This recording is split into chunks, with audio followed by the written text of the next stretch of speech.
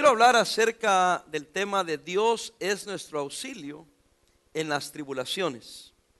En la vida vendrán tribulaciones. Como adultos que ustedes son ya lo saben, ¿verdad? Ojalá no hubieran. ¿Cuántos cristianos se desaniman? Porque creen que porque somos cristianos, somos hijos de Dios, que todos nuestros problemas se van a acabar. Y hermanos, miren, ni a los que no son cristianos ni a los cristianos se le acaban los problemas. En la vida hay tribulación, no podemos evitarlas. Pero aquí se nos dan tres grandes promesas del poder, la presencia y la paz de Dios.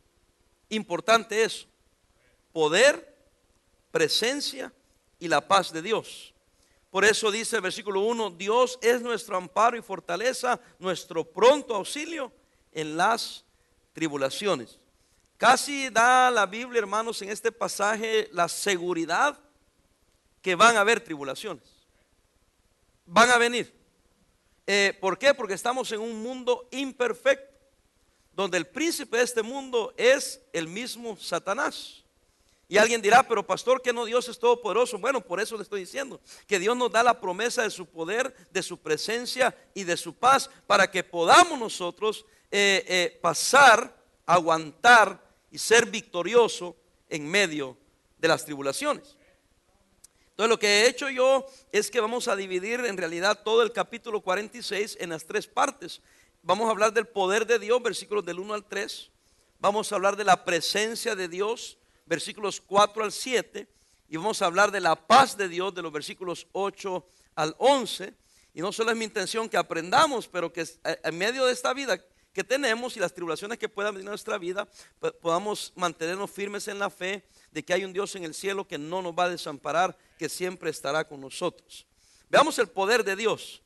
Dijimos ya el versículo 1 que Él es nuestro amparo y fortaleza, nuestro pronto auxilio en las tribulaciones. Versículo 2, por tanto, ¿qué dice, hermanos? No temeremos aunque la tierra sea removida. Oiga, yo no puedo pensar de cosa peor, hermanos, que la tierra cuando está temblando. ¿Cuántos han sentido un temblor? Ahora voy a preguntar algo que parece tonto, porque ya lo sintieron. ¿Cuántos lo han visto? Hermano, yo sé que uno está acostado allá a veces o se ve así, pero yo estaba en una ocasión allá en Tehuacán, Puebla. Tehuacán, Puebla está rodeado de unos cerros, mucha piedra, y a mí se me dio miedo. Estaba dentro de una casa y empezó a temblar, y eso no me dio miedo. Pues está temblando, he visto mover paredes antes. Y después dijimos: salgamos y pongámonos en las donde están las vigas, ¿verdad? Y entonces nos pusimos: no, pero mejor salgamos a la calle. Y salimos un poquito hacia la calle y ahí fue peor. Empezamos a ver las montañas. Hermanos, qué impresionante ver montañas grandes de roca sólida moverse. Y toda la ciudad se llenó, o sea, alrededor se miraba el polvo que se levantaba del movimiento, hermanos. Pareciera como que era un viento huracanado, y solo era del polvo que se movía de lo que temblaba las montañas. Y, bum, bum, bum. Y eso sí, yo miraba las montañas y decía: wow, qué poder. Y aquí dice la Biblia que no debemos de temer aunque la tierra sea removida y se traspasen los montes al corazón del mar.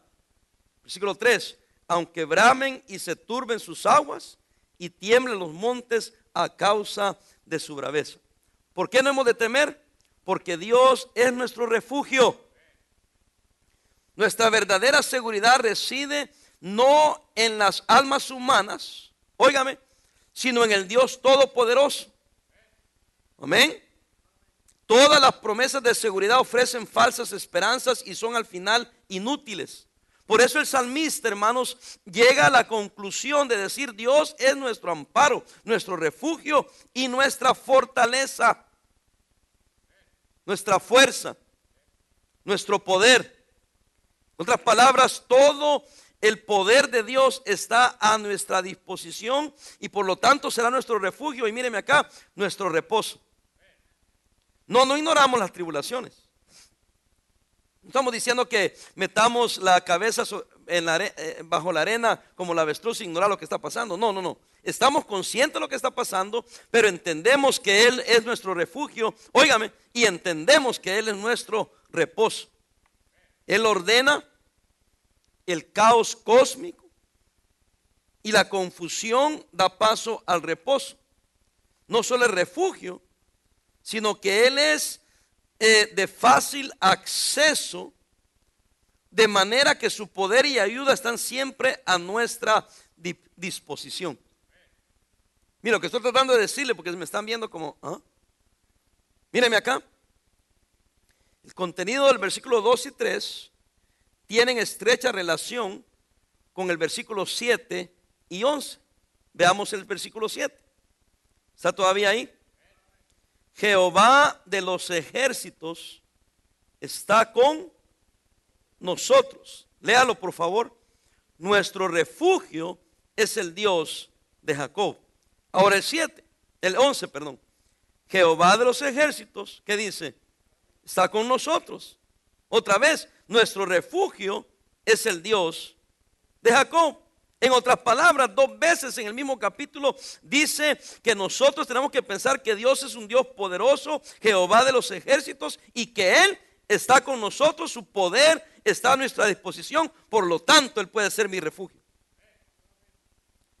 Por eso la Biblia nos enseña, hermanos, maldito el hombre que confía en el hombre. ¿Por qué creen? Porque el hombre no es capaz de refugiar a otro ser humano. El hombre no es capaz de fortalecer a otro ser humano. Y debemos de apoyarnos y orar y animarnos unos a otros. Pero hermano, mire, el cristiano que es sabio entiende de antemano que aunque nos necesitamos unos a otros, nuestro refugio y nuestro poder viene de lo alto. Amén, hermanos.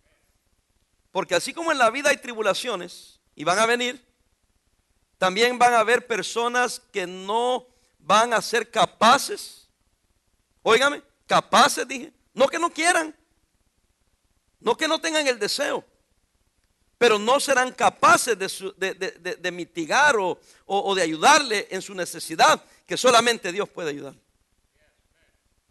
Y por eso habla esa palabra, nuestro amparo. Ampararse es refugiarse, es buscar protección. Míreme acá, hermanos, gente va a seguir entrando. ¿Y en quién buscamos protección? ¿Bajo qué sombría nos amparamos como cristianos? ¿En quién, hermanos? En Dios. Quien aquí, ahorita los que estamos aquí, no aprende esa lección, no va a poder seguir adelante. Esta no es una predicación, es una clase. Y estamos viendo que Dios es nuestro pronto auxilio en las tribulaciones. ¿Por qué? Porque van a venir, no las podemos evitar, pero Él nos está aquí enseñando que Él tiene poder, óigame, que Él va a estar presente y que si nosotros le permitimos, Él nos va a dar la paz y el reposo que necesitamos.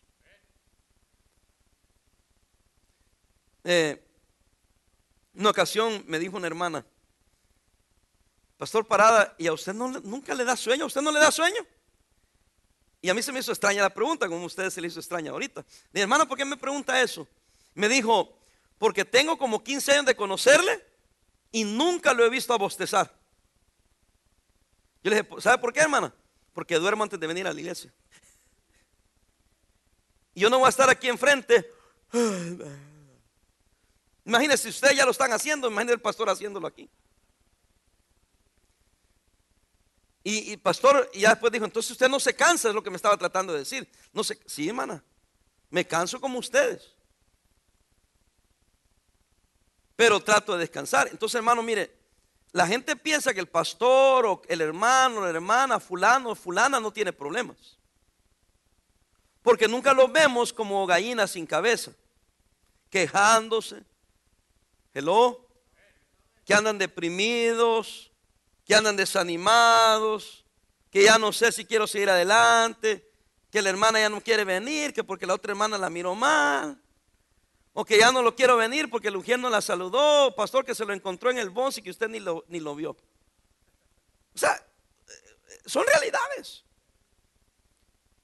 ¿Sí me entiende? Pero, que él sigue adelante porque no le ha pasado lo que me pasó a mí. Porque si le hubiera pasado lo que me pasó a mí, andaría desanimado también. No, la persona que anda animada es porque le pasan esas cosas, pero aprendió a refugiarse en el Señor y aprendió a fortalecerse en el Señor. Pues eso es lo que yo he hecho. No es que sea el gran pastor, el gran cristiano. Tengo 35 años de ser cristiano, 35 años de caminar con el Señor. ¿He tenido problemas en la vida? Sí. ¿He tenido desánimos? Sí. ¿He tenido desconciertos? Sí.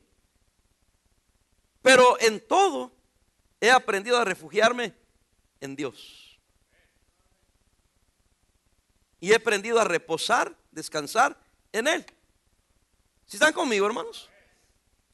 Bueno, ya ve que nosotros los ya mayores de cierta edad, no voy a decir cuál edad, ya platicamos solo de dietas, enfermedades y ¿sí o no? Y qué bueno para esto y qué bueno para aquello y la medicina esta. Ya solo eso hablamos. Un joven se acerca a nosotros y de eso estamos hablando y dice, no, es pura enfermedad están hablando. Cuando éramos jóvenes no andábamos hablando de esas cosas. Pero entonces estaban hablando unos hermanos ahí de cuántas veces se levantan para ir al baño a orinar en la madrugada. Uno dijo, yo me acuesto y yo nunca me levanto para nada. Y usted, pastor, dije, bueno, una vez por lo menos le digo.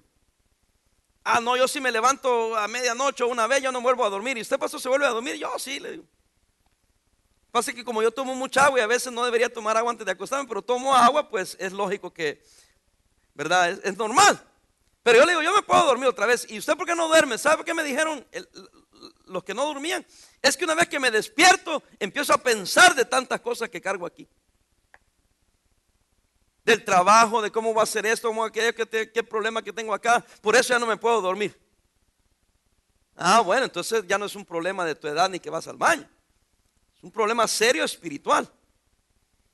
Porque cuando uno tiene descanso en el Señor y reposo en el Señor, uno dice, Señor, mira, te entrego mi problema, te entrego mi dificultad. Por favor, permíteme descansar que tengo un día muy ocupado mañana.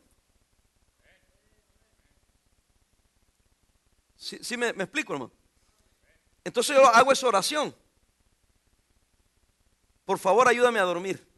Por favor, Señor, ayúdame a descansar. Yo sé que tú tienes todo el poder para resolver esto, pero yo soy frágil, yo soy débil. Yo necesito descansar. Y así me quedo, hermano. Y mire, cuando siento, ya es la madrugada, ya es la mañana, el tiempo de levantarme. O sea que en otras palabras, sí, tiene razón, me quedé dormido. ¿Pero cómo? Orando. ¿Ha oído usted cristianos decir, no pude dormir, toda la noche me la pasé despierto? Esa es la peor tontería que un cristiano puede hacer. Porque acostaba ahí. Yo le digo, mira, haga dos cosas. Yo le recomiendo que hagan dos cosas. Una, póngase a leer la Biblia. Porque va a haber grandes promesas y basado en esas promesas usted va a descansar. O segundo, el diablo lo va a dormir. Porque el diablo no quiere que usted lea la Biblia. Una de dos cosas van a pasar. Segundo, póngase a orar. Igual, cuando esté orando al Señor, en la paz de Dios y el descanso en el Señor, pues está orando, lo va a dormir. O el diablo lo va a arrullar porque no quiere que ore. Pero de que duerme, duerme. Buenas noches. Pastor, usted está loco. No, está más loco usted. Porque al día siguiente anda todo desvelado, todo preocupado. Y después de 5 noches de no dormir, van a venirle muchas complicaciones físicas. Porque el ser humano, no importa la edad, no importa qué tan fuerte y qué tan vitaminado, es débil. Y necesita descansar. Y cuando nosotros aprendemos a refugiarnos y reposar en Él, la vida se hace más fácil. Como no puedo evitar, acuérdense que así comenzamos, que no se pueden evitar las tribulaciones. Entonces yo debo aprender a vivir o a navegar en esta vida. Y no puedo solo. Necesito la ayuda de mi refugio, el Todopoderoso, que es el Dios creador de los cielos y de la tierra.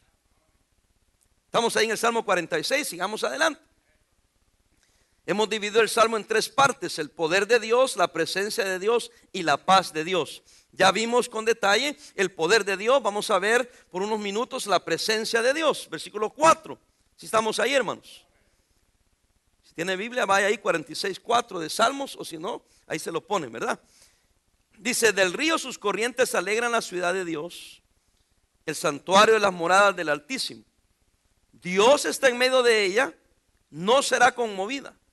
Dios la ayudará al clarear la mañana. Bramaron las naciones, titubearon los reinos, dio él su voz, se derritió la tierra. Jehová de los ejércitos está con nosotros, nuestro refugio es el Dios de Jacob. Ahí encontramos, hermanos, en el versículo 4 y 5, describe la consolación que Dios nos da. Recuerden, nuestro refugio, nuestro reposo, también es nuestra consolación. ¿Cuántos han tenido algún dolor profundo?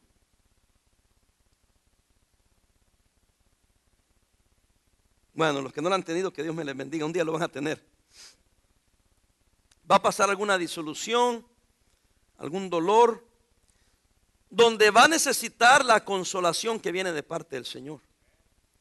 Aquí la escena cambió. Allá era la omnipotencia de Dios. Aquí en los versículos 4 al 7 está la omnipresencia de Dios.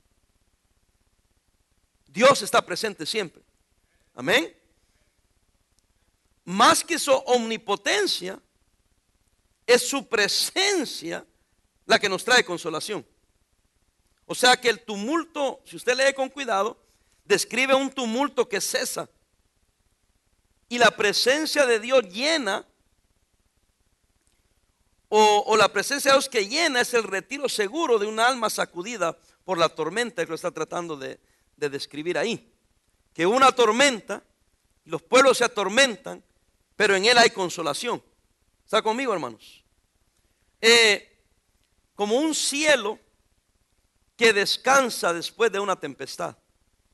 Allá nosotros en Centroamérica, porque es tropical, vemos unas grandes tormentas, cielos nublados, hermano.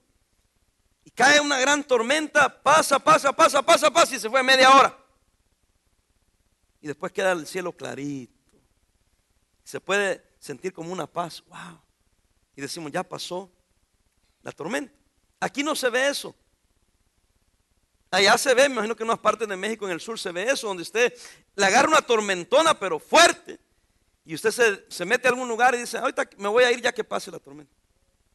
¿Cierto o no es cierto? Y ya que pasa, salimos como que nada ha pasado. Y se siente como un silencio, una paz. El año pasado, para esta época, estaba yo en Huixtla, Chiapas, cerca de Tapachula. Mire, ahí sí caen tormentas. Cuando cae el agua, pero agua cae.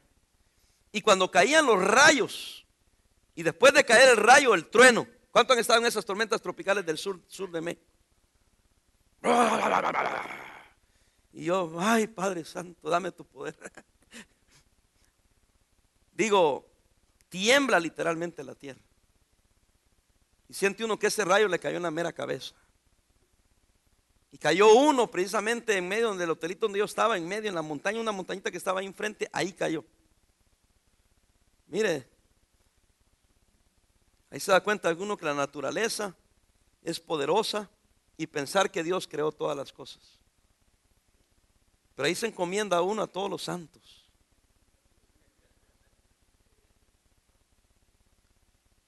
Pero qué bueno es pensar, hermanos, que cuando pasa esa tormenta, viene el descanso de la presencia y la consolación que solo Dios puede dar. Los hombres no sé por qué buscamos consolación con otros hombres. Y así somos, es normal. Yo no estoy aquí para decirle que no. Uno está doliendo en algo, ¿verdad? Que es bueno tener a alguien a la par de uno. Que llore con uno, que lamente con uno, uno se siente apoyado, ¿sí o no, hermanos? ¿Sí o no, hermanos? Yo sé que ustedes son gente que nunca han pasado por ninguna tribulación. Uno se siente apoyado. Pero tan igual como una persona te puede apoyar, y es normal, y debemos de hacerlo, así es igual la consolación que entendemos cuando estamos en comunión con Dios. Por eso usted oye gente decir, nadie estuvo conmigo. A nadie le importó. Usted ha oído decir, nadie ni me visitaron. Pero le pregunto una cosa, ¿y Dios? No, sí, Dios sí, pero ¿qué? Ahora, con eso estamos diciendo que no debemos de hacerlo. Tengo en mente una persona que estaba yo preguntando a unos hermanos, le digo, oye, fulano no han venido. ¿Alguien sabe algo? ¿Andan de vacaciones o algo? No, me dijo el hermano. A la hermana la operaron. Ah, la operaron, sí. Pero yo ni supe. No, ella me dijo a mí, pero me dijo que no le dijera nada a usted, porque no quería que nadie supiera. Pero después, hermano, usó eso, oiga, para decir que el pastor ni me visitó, me operaron y ni me visitaron ni nada. Y yo le dije, hermano, ¿usted sabía que le iban a operar? Y ella le dijo que no me dijera, y usted le obedeció más a ella que decirme a mí. Cuando yo hubiera podido orar por ella o visitarla a ella y me hubiera dicho no quiere que nadie sepa, y yo no hubiera anunciado. Pero por lo menos ella quedaba en mí si yo le visité o no. Pero ella ni siquiera estaba pensando que al final del día, este hermano supo y oró por ella. Otros hermanos supieron y oraron por ella. Por lo menos alguien oró por ella. Pero espérese, salió bien de la operación. Supiera el pastor o no, visitar el pastor o no, ella salió bien. ¿Sabe por qué? Porque los que oraron por ella. ¿Y quién estuvo al lado de ella? ¿Quién estuvo? Pero parece que el Señor no era tan importante como el señor pastor. Pero era una excusa, hermano. Pero yo lo digo esto porque muchos de ustedes piensan así. ¿Se acuerdan cuando Lázaro murió? Le dijo a la hermana, si tú hubieras estado aquí no hubiera muerto. ¿Sí se acuerdan? Y corre, dice, apúrate que hiede ya, apesta. ¿Y cómo te tardaste?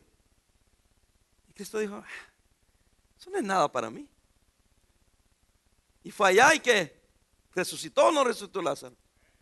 Pero la queja de los hermanos.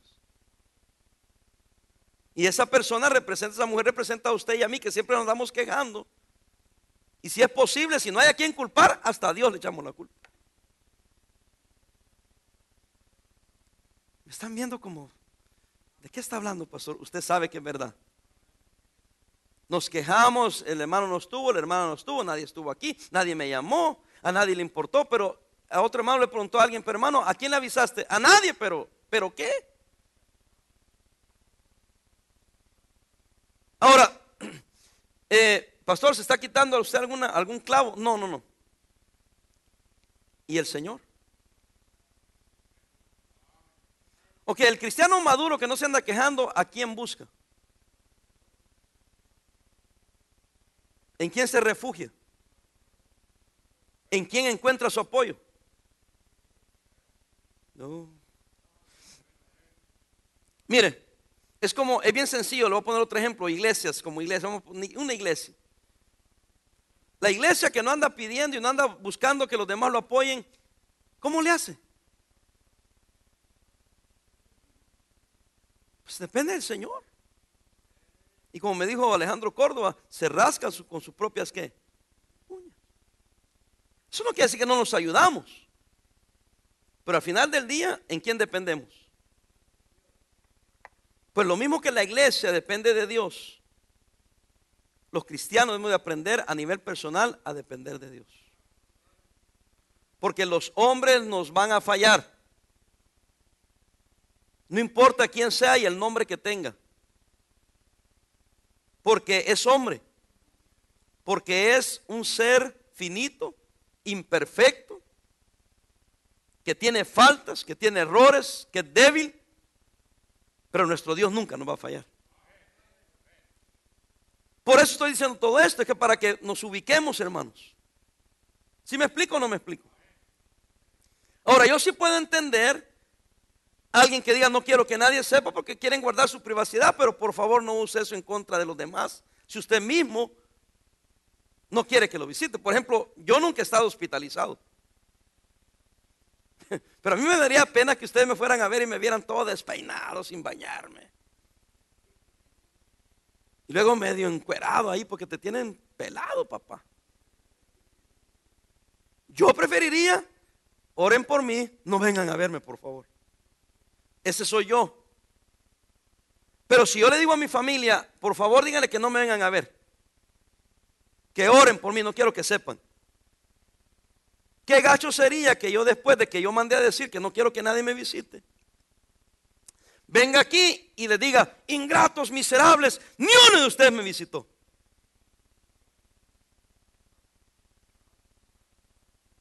Hello. Usted diría: este hombre está loco. Él mismo dijo que no quería que nadie lo visitara, que nadie supiera. Y ahora está usando eso, que porque está dolido porque nadie vino. Oh, ¿quién te entiende? Pero si yo soy una persona madura, yo digo: no, no, no, yo no voy a tomarle en contra de los hermanos. Yo mismo pedí que no vinieran, con las oraciones me bastaba.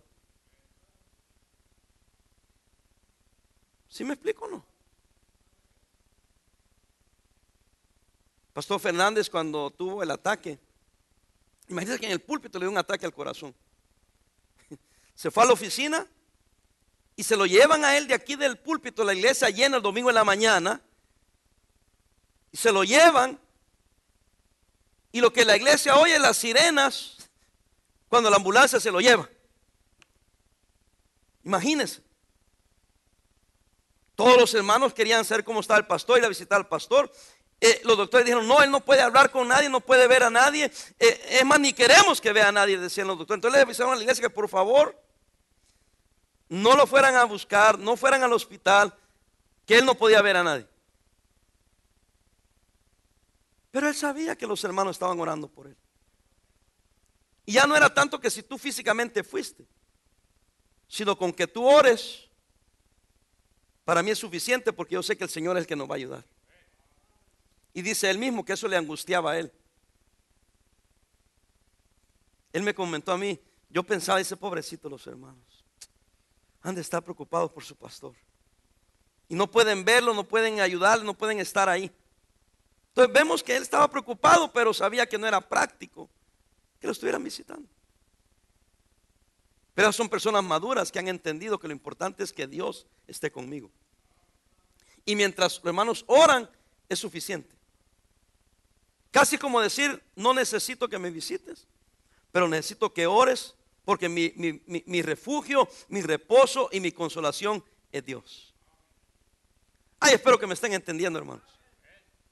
Estoy tratando de darle muchos ejemplos de personas que han crecido en su comunión con Dios. Y aunque entendemos que estamos en una comunidad de humanos y de todo, al final del día tenemos que realizar que nuestro compromiso y nuestra comunión y nuestra dependencia es solamente en Él. Si no, le fallamos. Le fallamos. Porque el cristianismo, ustedes han oído esto, es una relación con Dios. No es una religión.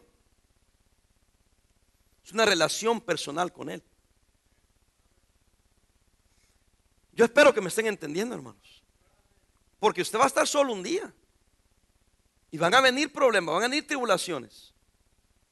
¿Y qué va a hacer? Yo me encuentro muchas veces solo. Véame aquí, en otro país, en otro lugar. Se vienen dificultades. ¿Qué hago? No va a estar un hermano o una hermana ahí. ¿Qué creen que hago, hermanos? Señor, ayúdame. Por favor, Señor. Y aunque ustedes no pueden estar ahí, yo creo que muchos de ustedes vendrían a mi auxilio inmediatamente. Pero ustedes no están ahí. Entonces, ¿a quién le pido? ¿A quién le pido? A Dios. Y Él me ayuda. Y cuando vengo aquí, no vengo: ustedes ingratos, yo estaba necesitando. Qué absurdo, ¿verdad? Qué absurdo. Pero sin embargo ustedes sí lo hacen, porque no han aprendido a su dependencia, a tenerla total y completamente en el Señor. Un amén así medio no convencido. O no quieren que otros se molesten, que usted diga amén y va a decir: ay, el hermano no es sensitivo. porque él ya sabe o ella ya sabe de que muchos de ustedes así son. Y no hay nada de malo, otra vez repito, como humanos que nos sintamos animados unos con otros. Yo prefiero que ustedes estén aquí a que no estén. ¿Sí? Entienda eso. Pero aún juntos, aunque nos estamos fortaleciendo uno a otro, todos tenemos que mirar hacia dónde, hacia arriba. Porque va a venir un día una prueba que ninguno de nosotros va a poder ser capaz de ayudarse, excepto que todos nos unamos y estar en comunión con el Señor. El bienestar. Bajo la presencia de Dios vemos la consolación. Bajo la presencia de Dios vemos el bienestar o la bendición de estar en la presencia de Dios. Hermanos, Dios es eterno. También Dios es inmutable. Véame, este salmo habla de la omnipotencia de Dios, que es todopoderoso, de la omnipresencia de Dios, que está en todas partes, siempre presente. Pero también este salmo habla de la inmutabilidad o el hecho de que Dios no cambia. ¿Cuántos ya saben que los humanos cambiamos?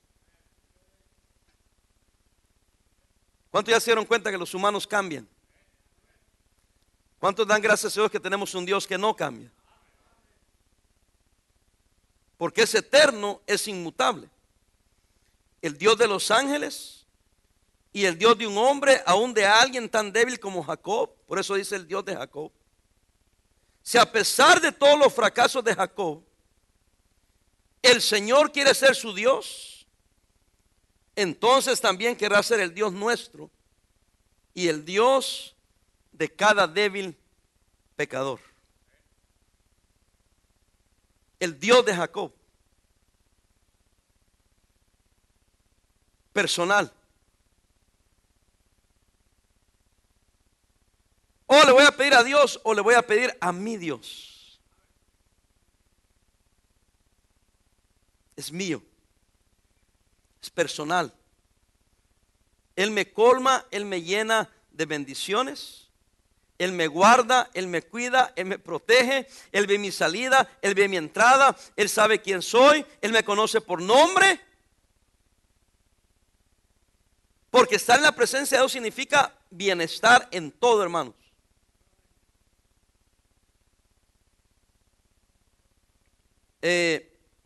No sé si a usted le preguntan, a lo mejor sí. A mí me preguntan mucho pastores y hermanos, ¿ya tienen edificio? ¿Andan buscando edificio? ¿Ya van a comprar edificio? Digo, no, estamos ahorrando, pero no andamos buscando, todavía no tenemos, estamos viendo dónde estamos. ¿Pero por qué no buscan? Míreme, digo, miren, estamos orando y nos estamos preparando para cuando el Señor diga es tiempo de moverse. Pero el Señor conoce mi nombre, sabe mi dirección y tiene mi número de teléfono. Y usted se me queda viendo, ¿y eso qué? Que me ayuda a descansar. Tranquilo. Porque sé que si buscamos su presencia, Él nos va a dar su bendición. Hermano, ¿usted conoce gente que siempre anda bendecida? ¿Cuántos conocen a alguien así? ¿Cuántos se sienten que pueden ser esa persona bendecida? Yo siento que yo soy bendecido sin presunciones. Tal vez usted me pueda criticar y decir, ¿qué se cree el pastor? Pero yo creo que yo soy una persona bendecida. ¿Cuántos piensan que son personas bendecidas? Quien no levante la mano, pégale un coscorrón y dígale, estás con vivo, estás con vida. Dale gracias a Dios que estás aquí, hombre. Amén. ¿Cómo no voy a sentirme bendecido? ¿Cuántos comieron hoy? Imagínense. ¿Cuántos durmieron anoche? Dormir, comer. ¿Cuántos tienen a dónde ir a dormir hoy esta noche? Esa es bendición. ¿Cuántos tienen familia? Hijos. Ah, ¿qué hijos? ¿Cuántos tienen nietos? ¿Ah? Hermano, ¿qué más queremos nosotros? ¿Cuántos tienen aunque sea un peso en la bolsa? Ir a comer al McDonald's, ¿no? Hermano, somos personas bendecidas, pero no lo vemos. pensamos que bendición es cosas solo materiales o no sé qué pensamos. Pero ¿cómo no vamos a estar alegres, hermano? ¿Cuántos tienen salud? ¿Cuántos están enfermos? Dele gracias a Dios. ¿Por qué? Porque a pesar de mi enfermedad aquí estoy.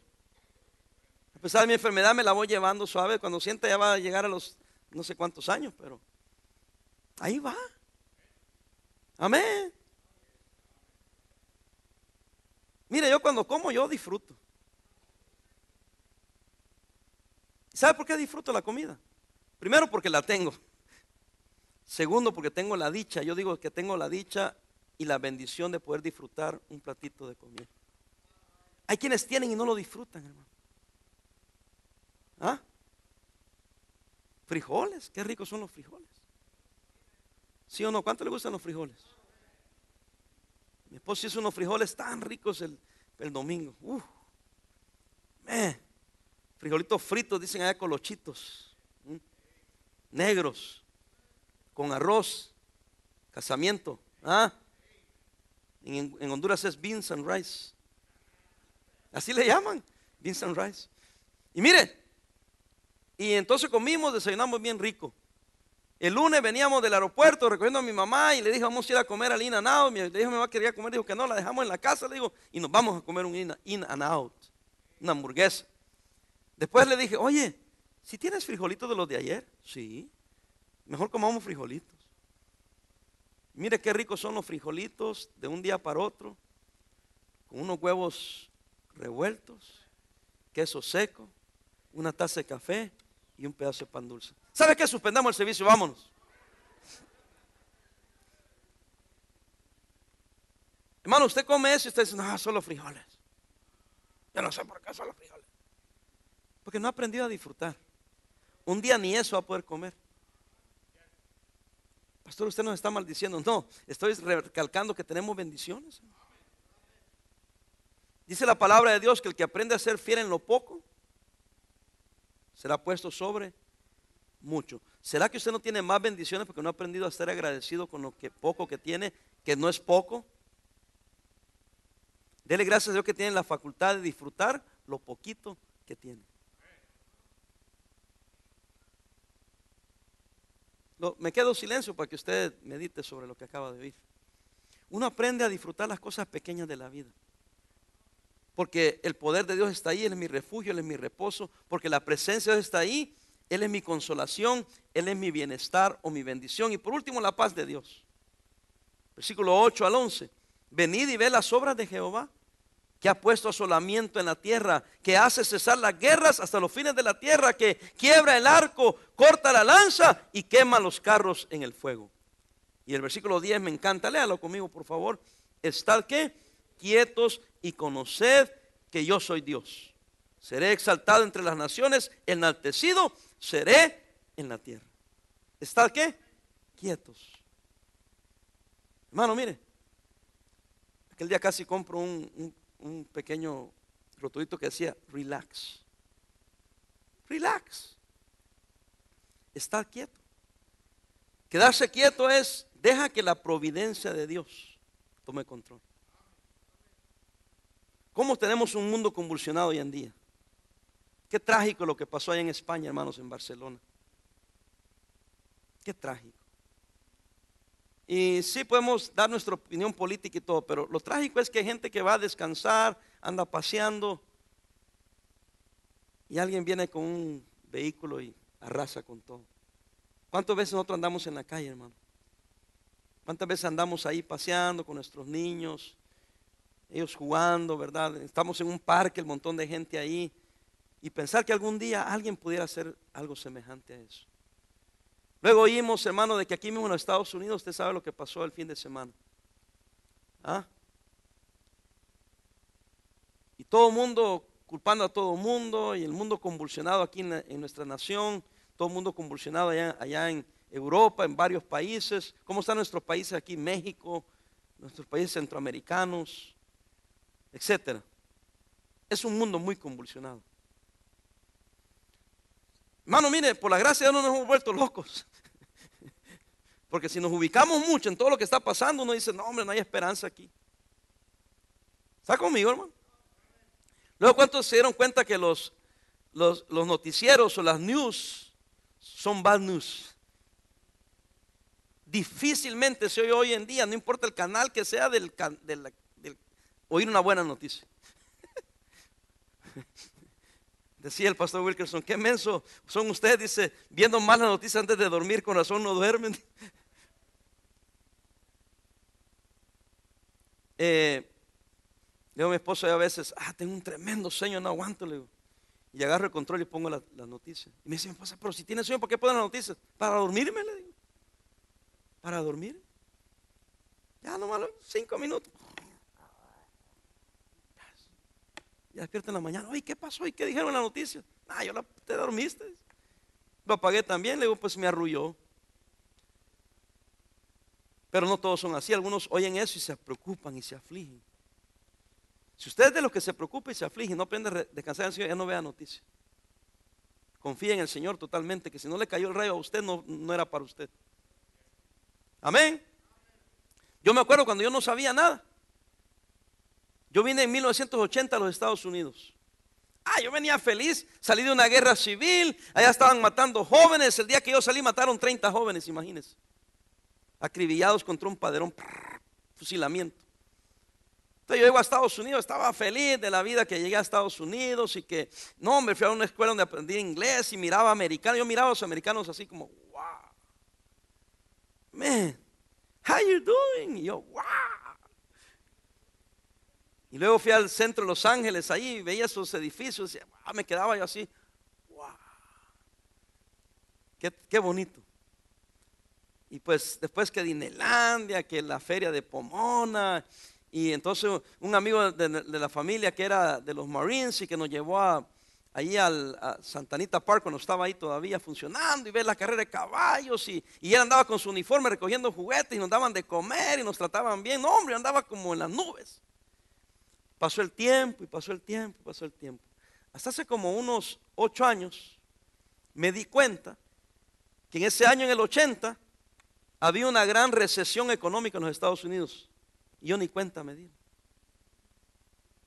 ¿Sabe por qué? Pues ni miraba noticias. Ni me importaba. Fui salvo. Me envolví en la iglesia, empecé a leer mi Biblia, empecé a orar, empezamos a ganar almas. Se me olvidó todo lo que estaba pasando. Y yo me desconecté de los deportes, me desconecté de las diversiones, me desconecté de todo lo que era mundano, porque andaba bien metido en las cosas del Señor. Me convertí en un fanático. ¿Cuántos se acuerdan de su primer amor? ¿Cuántos se acuerdan cuando recién habían convertido a Cristo, hermanos? ¿Cuántos se recuerdan que era bien hermoso, bien lindo? Al peor hermano, al más gacho, los hermanos, usted lo miraba, ay, qué lindo el hermano. Le acabo de mencionar a su mamá, pero usted decía, qué amable. Se acordó de mi mamá, decía. Es que uno anda en el primer amor. Uno anda en el Señor. Anda con la paz de Dios, siendo que Dios lo va a cuidar, no se preocupa de nada. Amén, hermanos. Los caminos de Dios no son tan fáciles, hermanos, de entender, pero cuando uno anda con Él y entiende la providencia de Dios, que Dios sabe todas las cosas y que nada va a pasar sin que Él lo permita, óigame, nos damos cuenta que todo al final resulta para bien. Y esto trae paz a un alma azotada por la tempestad. La protección de Dios. ¿Cuánto Dios los ha protegido? ¿Cuántos los ha librado Dios de algún accidente? ¿Cuántos han tenido un accidente y han salido ilesos? ¿Cuántos te han causado un accidente? No contamos lo que nosotros hicimos, solo lo que nos hicieron a nosotros. Pero hermano, Dios ha sido bueno. La protección de Dios. Qué hermosa es. Cuando uno puede literalmente decir, wow, cómo el Señor me cuidó. Qué bueno fue el Señor. Tal vez en el momento no entendía lo que estaba pasando. Amén. Y por eso vuelve, aquí dice, estad quietos y conoced que yo soy Dios. A mí se me perdió esa Biblia, pero cuando a mí me ordenaron al ministerio, que yo me gradué también y me ordenaron, predicó ese gran predicador, el doctor Jack Hyles, pastor Jack Hyles. Él predicó. Y entonces en esa Biblia él escribió esto, y de eso predicó a propósito. Fíjense lo que decía en inglés. let God be God. Deja que Dios sea Dios. De eso predicó él. Deja que Dios sea Dios. En otras palabras, no tomes el lugar de Dios. Deja que Dios sea Dios. Eso es lo que está diciendo este versículo. Está quieto, tranquilo y conozcan que yo soy Dios. Y en estos días, hermano, aquí quería llegar, de tanta movimiento y tanta inseguridad, es tiempo de relax. Quédense quietos, tranquilos. No te preocupes. Pero pastor, ¿qué? ¿Ah? Mire, ¿cómo puedo decir eso sin meterme en problemas? Es decir, lo mejor, ¿verdad? Muchos andaban así, estaban en lugares ofreciendo clases con psicólogos, porque andaban bien depresionados por el presidente Trump. Digo, andaban literalmente, seriamente agüitados. ¿Qué les decía yo? Tranquilos, hermano, nada va a pasar, y si pasa, tranquilo, estar quietos ¿en quién? En Dios. Que pase lo que Dios permita que pase. Lo mismo fue con Obama, ¿se acuerdan? Y ya Obama, ya pasaron 8 años. Qué rápido se fueron, ¿verdad, hermanos? Y mire, ya pasó, y el país igual de jodido como antes. O sea, lo que damos a entender es que no importa quién esté, cosas buenas van a pasar, cosas malas van a pasar. Si estabas esperando a un Salvador, un Mesías, it didn't happen. No sucedió. Con ese igual, ya se va a pasar los 4 años y va a estar afuera, hombre. Usted duerma tranquilo hoy. ¿Ah? Trancuaz. ¿Y eso qué es? No sé. Relax. ¿Alguien está aquí conmigo? Pero un cristiano no debe haber andado así, la verdad. Porque un cristiano tiene que dejar a Dios ser Dios.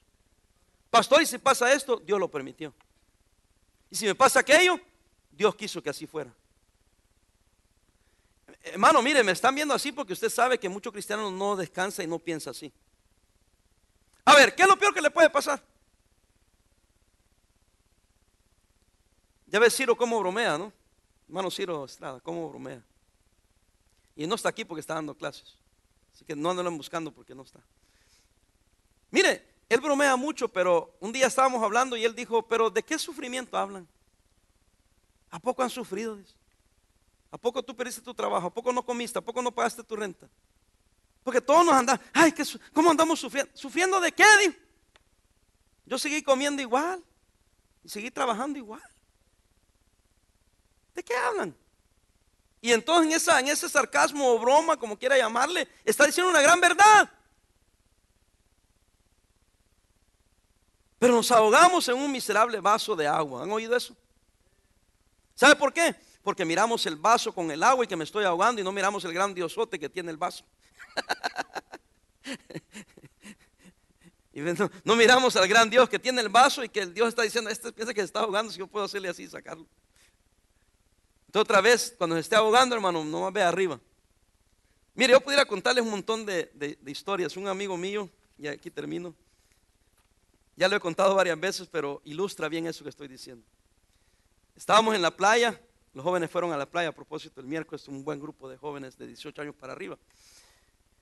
Tuvieron una fogata y pasaron un buen tiempo, pero así nosotros nos fuimos a la playa. Entonces un muchacho de que andaba con nosotros salió corriendo al mar, corrió hacia las olas y vino una ola grande, inmensa, y lo agarró y lo levantó y lo revolcó, hermano, y ¡pum! Cayó en la tierra y todos decíamos, y él decía, help, help, ayúdeme, ayúdeme, ayúdeme, y estaba revolcándole, una ola horrible, lo estaba revolcando y lo arrastraba y mire, un hermano que era salvavidas, un joven, corrió, se subió a una roca y se tiró. Y cuando se tira, igual como se tiró, se paró y se regresó. Agárralo, sácalo. Yo de lejos miramos qué le hacía.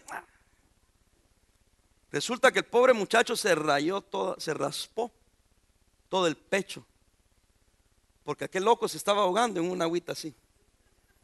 Dice, es que no hay nada de agua, nomás que se está revolcando porque lo está arrastrando, y ese entró en pánico. Y nosotros le decíamos, párate, párate, párate. Donde vio que nadie le ayudaba, se paró y le llegaba el agua aquí. Hermano, a veces usted y yo, así estamos en la vida. Ay, y nadie me... ¡Ay! ¡Ay! Y Dios dice, párate. Hermano, a veces, párate. Relax. Siéntate. Y a lo mejor no estás teniendo un gran problema. Pero ¿y este problema? Déjalo. Pero es una... Mira, déjalo por un lado y mañana va a ser más emergencia que hoy. Pero también te vas a levantar mañana diciendo, ya no es tan grave el problema. Gente viene a hablar conmigo y le digo, ok, pero ¿cuál es el problema? Pues ese, dicen. Pues yo no veo cuál es el problema con eso que me acaba de contar. ¿Y sabe qué me dice la gente? ¿Verdad que no, pastor?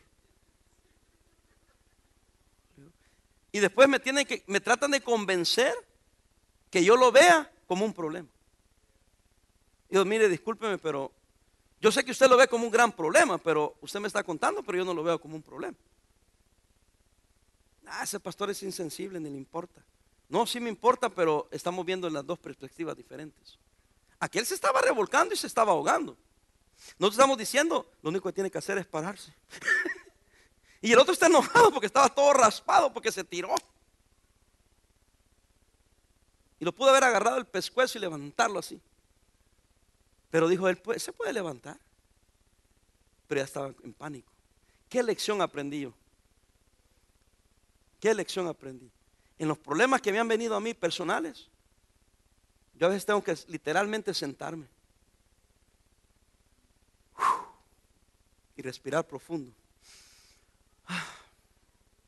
¿Qué hago, Señor? No, pues no sé, me voy a poner a hacer algo para distraerme un poco, pero Señor, ayúdame. Y a veces el Señor me dice, no hagas nada. A veces me indica qué hacer. Pero cuente hasta 10, 15, 20, 1000, tranquilo, no haga nada, no se mueva, no complique las cosas. ¿Está qué? Quietos. Con razón el salmista dijo que Él es nuestro pronto auxilio en las tribulaciones. Salmo 46, 1. Es fácil decirlo ahorita, hasta que te esté revolcando la ola. Y cuando la ola te está revolcando, entonces acuérdate, hay un Dios en el cielo que tiene poder, hay un Dios en el cielo que está conmigo y hay un Dios en el cielo que si yo descanso en Él, puedo tener paz. No que yo la tengo, porque no la tengo, pero pongo mi tribulación en las manos de Él. Él sí sabe lo que está haciendo. ¿Está conmigo, hermanos? Como le digo, como estamos ahorita en la vida, dejemos a Dios ser Dios. Sigamos echando ganas, siga trabajando, siga cuidando a sus hijos, siga orando, siga adelante y deje que Dios sea Dios y que Él tome control de cosas que usted al final ni tenemos control.